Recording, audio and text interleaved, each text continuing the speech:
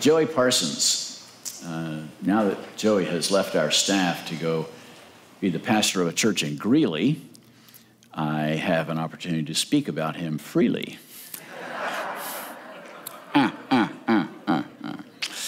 You all know Joey as the one who sort of became the pastoral face of Faith Church before Brian came, and he was often here on the platform preaching at the pulpit and so on these past 2.5 years. But I want to tell you a little something about Joey you may not know. Joey's passion has always been to connect with people personally, individually. And so over the number of years that he's been here in Loveland, he has built really meaningful relationships with a lot of people in our community. Church leaders, nonprofit leaders, civic government leaders, business leaders, you name it. Joey has this remarkable ability to ask good questions that draw people out, that show that he's really genuinely interested in them, and so on. It's a great gift. But Joey's interests have not been in the area of administration, organizing, leading meetings, things like this. And yet, over the past 2+ years, that's a lot of what he's been doing. When we had a pastoral vacancy, Joey stepped into the gap, and he served as head of staff at staff meetings and ministry directors meetings. He's helped put together agendas. He has led the meetings. He's been in countless on and offline meetings with various people in the church. And even before these past 2 years, he was the one who started our local outreach team and would organize the Faith in Action days in the summer and this kind of thing. Lots of things that were out of his comfort zone, out of his area of expertise, and yet he did those things because, at heart, Joey Parsons is a servant. He really modeled, he exemplified this value we have of serving together. We partner as a team, ministering with the attitude of servants in all we do. Now, there are a lot of other folks in the church who do that, and I praise God for each one of you, but Joey's a prime example of this, and I just wanted to point that out now that he's gone. This morning, I'm going to continue the series that Brian started last week on this value, and Jeff Jeffreyon will wrap it up next week. It's sort of interesting that Brian has done this a couple times now. We get 3 little takes on the same thing, and it's interesting for you all to see different ways that the pastors approach this. Well, one of the things this value tells us is that we have an identity as a church. Our identity is we are a team, right? We partner as a team. And as soon as we say that, the question arises, well, yeah, but what kind of team? Because it turns out there are pretty different kinds of teams in different sports. In basketball, for example, or football or hockey teams, all of the players have to work in very close coordination with one another. Their actions directly affect what the others do and can do. But other sports, like track or golf or swimming, they have teams too, but their players are pretty independent. What one does doesn't affect the other much. Here at Faith Church, we intend to partner as a team. What kind of team? Very much one of those interconnected, interdependent teams. In fact, the metaphor the scripture uses to describe us is that of a human body, right, with all its various parts interdependent on the others. You stub your toe or hit your finger with a hammer, your whole body reacts, right? So 1 Corinthians 12 says, the foot can't say, just because I'm not a hand, I don't belong to the body. So translate that, you can't say, well, I'm not needed here because I'm not like so-and-so, right? I don't have their gifts, I don't have their abilities, so they don't need me. No. We all need you. Everybody needs you, no matter what your part in the team is. And the eye can't say to the hand, I don't need you. No one here can say to anyone else, go away, we don't need you. We all need each other, every single part. We partner as a team. A team. We have lots of different people here. Different strengths, weaknesses, interests, personalities, gifts, and so on, like the Denver Nuggets are one team, lots of different players. They even have people on the team who aren't players, who make it possible for the players to play, right? It's all one team. And we have many different people here and many different ministries. We have children's and youth and seniors and women's and deacons and Sunday school and small groups and Lago Vista Neighbor and missions and the welcome team and security. I mean, lots of different ministries. And every one of those was developed for a good purpose and serves a good purpose. But one of the dangers in this, and it's actually a danger that we fell into in past years, is that these different ministries began to operate more or less independently. So forgive me, I'm going to change the sport metaphor, and I apologize if this football example doesn't speak to you, but there it is. It's the only one I could come up with. What happened in our church was as though on this football team, the wide receivers and tight ends, those are the guys who catch passes, they were doing their thing. And the guards and tackles in center, those are those great big men in the middle of the line who block and stuff, they were doing their thing. And the fullbacks and halfbacks, those are the guys who take handoffs and run with the ball, they were doing their thing. And all of them were operating independently of the play the quarterback called. Now, that's a slight exaggeration, but that's sort of what was happening here. We had silos. We had different ministries going in different directions. Well, we're one team. We're one church. And if we're going to be effective in glorifying God in our city and around the world, we're going to have to partner closely together. And this is why our mission and value statement is so important for us. I'm going to review that for us because this is what helps us align on the same play. Okay, so we're not running different plays together. All right, our team has a goal, an objective, something we're trying to do in the world. Our mission is to know and show the enduring truth and love of Jesus Christ by being a disciple-making family for Loveland and the world. That's the goal we're trying to score. And how we go about trying to score goals, accomplishing that mission, matters. We intend to do it in ways that express these values. First and foremost, we're biblically grounded. Right? We stand on God's truth, in dependence on His Word, reading, studying, teaching, and obeying the Bible as our foundation for everything we do. Genuine worship. We grow in our devotion to God to exalt and enjoy Him with heartfelt adoration. So what we do here when we come into this sanctuary is not ritual. It's not just going through motions. It's not habit. We're here to express our love for our great God and Savior. Transforming community.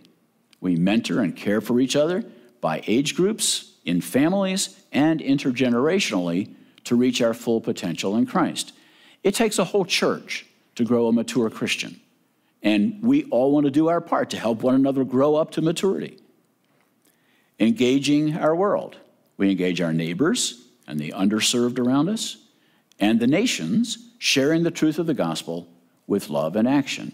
Because the church, the worldwide church, any given church, does not exist for itself. We exist. God has called us into being for the purpose of reaching those who don't yet know the love of Christ. We're not here for us. We're here for them. And finally, today, we're focusing on serving together. We partner as a team, ministering with the attitude of servants in all we do. So this is what keeps us unified, right? Lots of different individuals, one mission. Lots of different ministries, one mission. This is how we're going to do it, okay? So the value statement also tells us what our attitude needs to be while we're partnering with our teammates. It says, ministering with the attitude of servants in all we do. We see ourselves as servants, not important people, not people with influence, not stars of the show. We're servants. And we're Christ's servants first. Yeah. He's the Lord Jesus, and the word Lord means the boss, the one in charge, the one with authority, the one who has the right to tell us what to do. In the Gospels, the disciples frequently refer to Jesus as Master.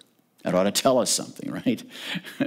Paul begins almost every letter by describing himself as a slave of Jesus Christ. Yeah. So it's important that we have our allegiances right. We start with our allegiance to Jesus Christ. And while we're partnering together in whatever service it is we're doing, we need to have it clear in our heads, this is for Him. Okay? And then He can direct us as we serve with one another. So here's what happened with Jesus and His disciples toward the end of His ministry that sheds some light on this point. This is Matthew 20, verse 20 and following. The mother of James and John, sons of Zebedee, came to Jesus with their sons. She knelt respectfully to ask a favor. "What's your request?" he said. "In your kingdom, please let my 2 sons sit in places of honor next to you, one on your right and one on your left." Jesus said, "You don't know what you're asking. Are you able to drink this bitter cup of suffering I'm about to drink?" "Oh, yes," they said. "We're able." Yeah. That's a whole sermon. But I will resist the temptation. Jesus told them, "You will indeed drink from my bitter cup, but I have no right to say who will sit on my right and my left. The Father has prepared those places for the ones he's chosen." So then the 10 other disciples heard what James and John had asked, and they were indignant, which tells you something about their attitudes as well. But Jesus called them together and said, "You know that the rulers of this world lord it over their people, and officials flaunt their authority over those under them, but not so with you. Whoever wants to be great among you must be your servant. Whoever wants to be first among you must be your slave. Because I'm setting you the example, even as the Son of Man came not to be served, but to serve, and to give his life as a ransom for many." Jesus is saying to us, if you want to be great here at Faith Church, you need to have the attitude that you are a servant of everyone, a servant, a diakonos, an attendant, a waiter, someone who ministers to the needs of others. That's if you want to be great. But if you want to be first, you need to see yourself as the slave, the doulos of all, the one who is owned by another, who is completely at the disposal of the master. Well, in 2 weeks, we get to get acquainted with a little bit and vote on a man who we're suggesting might be our next lead pastor. What does this encounter that Jesus has with his disciples here say about someone who wants to be lead pastor? Because, look, we want him to be great, right? In some sense, he's going to be first among us, the lead pastor.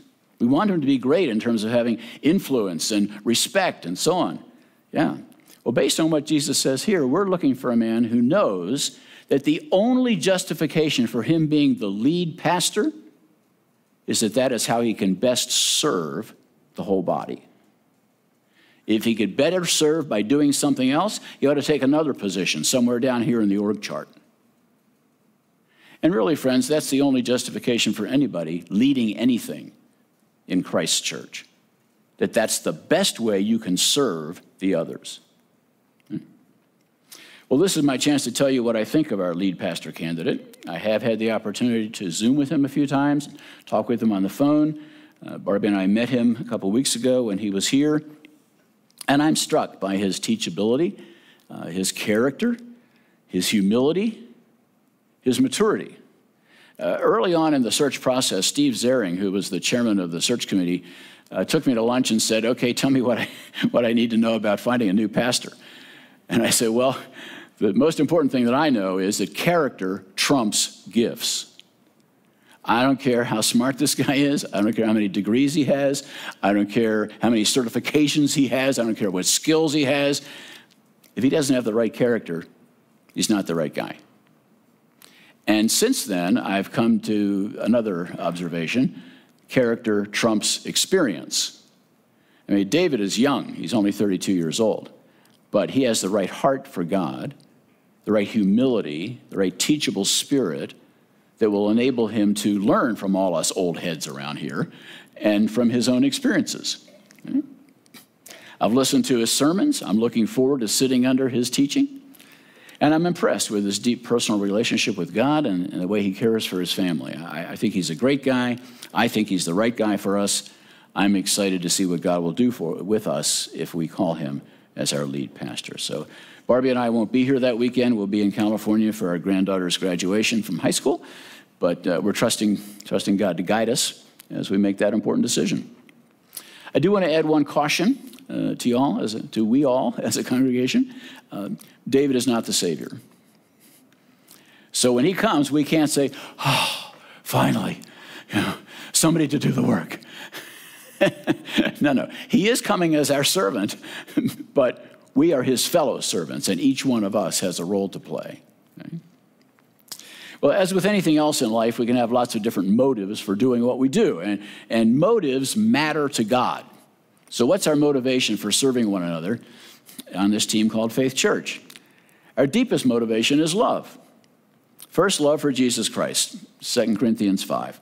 Christ's love compels us because we're convinced that one died for all. Jesus died for all of us, and therefore all of us have died to our old selves. And he died for all, that those who live should no longer live for themselves, but for him who died for them and was raised again. When we get this, friends, when it really strikes home that Jesus Christ died for us personally out of love for us, our hearts will naturally respond in love for him. And that love for him will cause us to live for him and not for ourselves. We will want to serve him with our whole hearts. Right? And then we also serve one another out of love for our teammates, not out of a desire for recognition or affirmation or power, not just because this is something we're supposed to do. We serve out of love. Galatians 5. You, my brothers, were called to be free from the law. But don't use your freedom to indulge the sinful nature. Rather, serve one another in love. Okay, you're free from the law. You don't have to measure up to some standard to be acceptable to God. But don't run off crazy doing anything and everything that comes to mind. Use that freedom to serve each other in love. The entire law is summed up in a single command: love your neighbor as yourself. So when we do serve out of love, suddenly the whole character of our serving changes. Then we'll gladly go the extra mile. Then we'll gladly keep working when we're tired or when we don't feel appreciated. It is love's joy to serve. I talked with a grandmother this week who typically has her granddaughter 2 days a week. This past week, she had her 5. And this grandma acknowledged that she was falling into bed pretty tired at the end of each day, certainly by the end of the week when we saw them. But so pleased, so grateful that she could serve her granddaughter that way. That's the attitude that we want to have. And that's why it's so important we have the right motive for our service. First, love for Jesus, then love for our teammates. So I know many of you are serving in various capacities in the church, and I want to encourage you to examine our hearts. Why are we doing that? Why are you doing what you're doing? Is it out of love for God? Is it out of love for your fellow teammates? Or is there something else at work in there? The heart is deceitful. Examine your heart. Serving together. We partner as a team, ministering with the attitude of servants in all we do. Now, I don't know if this sounds easy to you, but if it does, I haven't described it very well because the old sinful nature doesn't like serving. It would much rather be served. We are self-serving people at the root, and we want people to do for us much more than we want to do for them. So how do we overcome those self-centered tendencies? Well, somebody said the Christian life isn't hard, it's impossible. We can't do it on our own power. That old nature is too present, too powerful for us to win the battle by mere willpower alone. We need the power of the Holy Spirit. Now, I don't think that the Holy Spirit usually works in us like he did with Samson, power to pull down temples or something.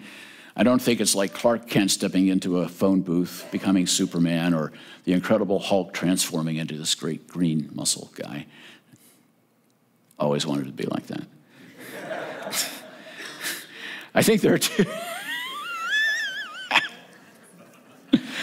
are two different ways the Spirit enables us to be God's servant together in the world. And first is He, the Holy Spirit, pours God's love into our hearts. Right? Romans 5:5. God has poured out His love into our hearts by the Holy Spirit, whom He's given us. And Paul prays in Ephesians 3:19, may you experience the love of Christ, though it's too great to understand fully.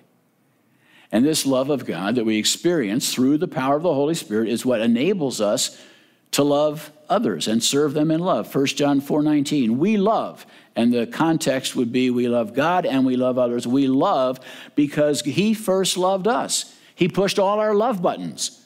So when we experience Jesus' love for us through the power of the Holy Spirit, that's what gives us the emotional power to love and serve others. The other way the Holy Spirit empowers us to serve together in pursuit of our mission is by giving each of us spiritual gifts. Experiencing Christ's love gives us the power to do it. The spiritual gifts tell us how we do it, the avenues in which we will express that love and service.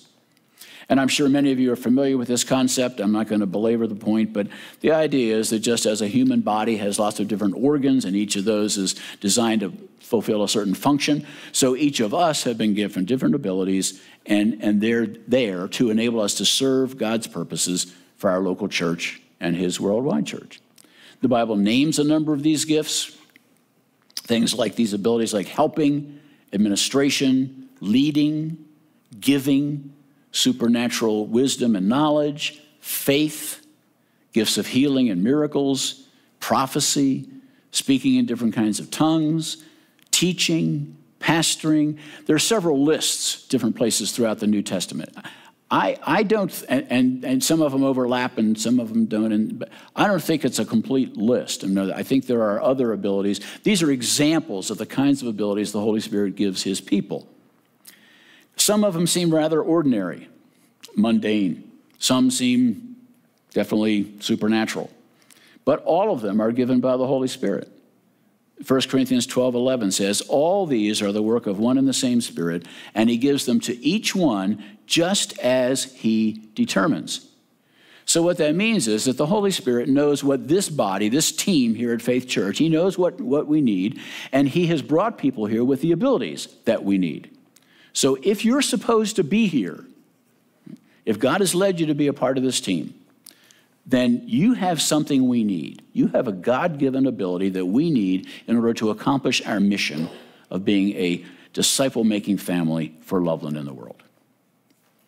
But now let me bring this back around full circle. Let's say your special ability is leading. God's given you this remarkable ability to sort of see a vision of what could be. You cast that vision, you rally people, you motivate others to get in line and all work together towards that goal. That's a tremendous gift. But right now, what we need is somebody to finish a middle school boys' Bible study. They were in the middle of this study, the boys were really into it, but the leader had to step away, and we need somebody just to finish out this class with them. Do you say, well, can't expect me to do that, I'm a leader, I'm not a teacher. No, you don't say that, because what we need right now is a teacher, and we all have the role of servant. So you step in and do what's needed at the moment. Or let's say you're a gifted Bible teacher, and one night as you're leaving the Hall of Faith, you notice a couple of men setting up tables and chairs for an event the next day. Do you sort of greet them and wave and head on out to your car? No, you put your Bible and notebook down and pick up a chair, because we all have the role of servants. And we're so pleased to be able to do whatever we can, whatever the need is, to serve the common good out of love for Christ and love for our teammates. This is a key value for us. We serve together, partnering as a team, ministering with the attitude of servants in all we do. So my question to you is, where are you serving? Because unlike basketball, we can have more than 5 people on the court. That's good. No limit to the number of players who can play at the same time. So let's not just have the metaphorical 5 people on the court working their tails off and the rest of us in the stands watching, right? We're a team. We need every player playing their part. And I know many of you are serving in lots of different ways. We have paid staff, and you need to be thanking them regularly for what they do. And especially in this season without a permanent lead pastor, they have really stepped up, pouring themselves out for the good of this team. And we have lots of volunteers serving as elders and deacons and children's and youth ministry and teaching Sunday school and ushers and greeters and sanitizers and prayer leaders. And it's really glorious. So if you volunteer in some capacity, like singing in the choir, for example, or whatever it is, would you please stand? You volunteer in any capacity. Thank you. God bless you. We really appreciate that. It seems pretty clear the church will not function without you, right? My goodness. And for the rest of you, I want to encourage you to get out of the stands and onto the court. Because as I said before, if you are supposed to be here, then the Holy Spirit has put you here for a reason. And this address on the website, faithepc.org/volunteer, will direct you to the places that we have the most crying needs right at the moment. I'm just going to tick off a few of them. We need some help with our security team, helps keep us safe on Sunday mornings. Children and youth ministry needs lots of support and help there. Our tech team, we need somebody to scroll the slides. And we didn't have, sure, we know how to use a hymnal, and that's fine, but it would be better to have somebody putting the words up here on the screen, get our noses out of our hymn books, and somebody to run the slides for the sermons, and lights, thank you, and sound, and all of that. I sound great because of these people, So we need a lot of help in the tech area. We need help in the office, answering phones, greeting people, doing light office work. So grateful for the people who do work helping keep our wonderful property and facility up, but they could use some more help. So you go to this website and just see what's available. And you can experiment. Right? I mean, you don't have to say, yes, that's my God-given calling. Try something out. See if you like it. If it doesn't fit, try something else. And here's how you can know what your spiritual gift is. How many of you have taken a spiritual gift inventory? Yeah, lots of you. It was all the rage back in the day, right? So we did that. But here's a really simple way to know what your spiritual gift is. It's when you're doing something that is doing a lot of good for the team, and it feels really good to you. You feel fulfilled, you feel satisfied. Yeah, this fits me. And it's doing good for the team, for the common good, right? That's how you can tell. So keep trying things until you find it, because we need you, every one of you, serving together with us. Please pray with me. Father, thank you. Thanks so much for those who serve. We are grateful for the many who do that. And thanks for those that you've brought here because you have something for them to do. And I pray that you'll help them find what that is, that they can know what their part in this team is. Lord, please, we need your help to experience your love for us. It's too great to understand fully, but we want to experience it. Pour out your love into our hearts so that our motives would be right, that we would be serving you, serving one another out of love for you and love for them. Thank you. In Christ's name, amen.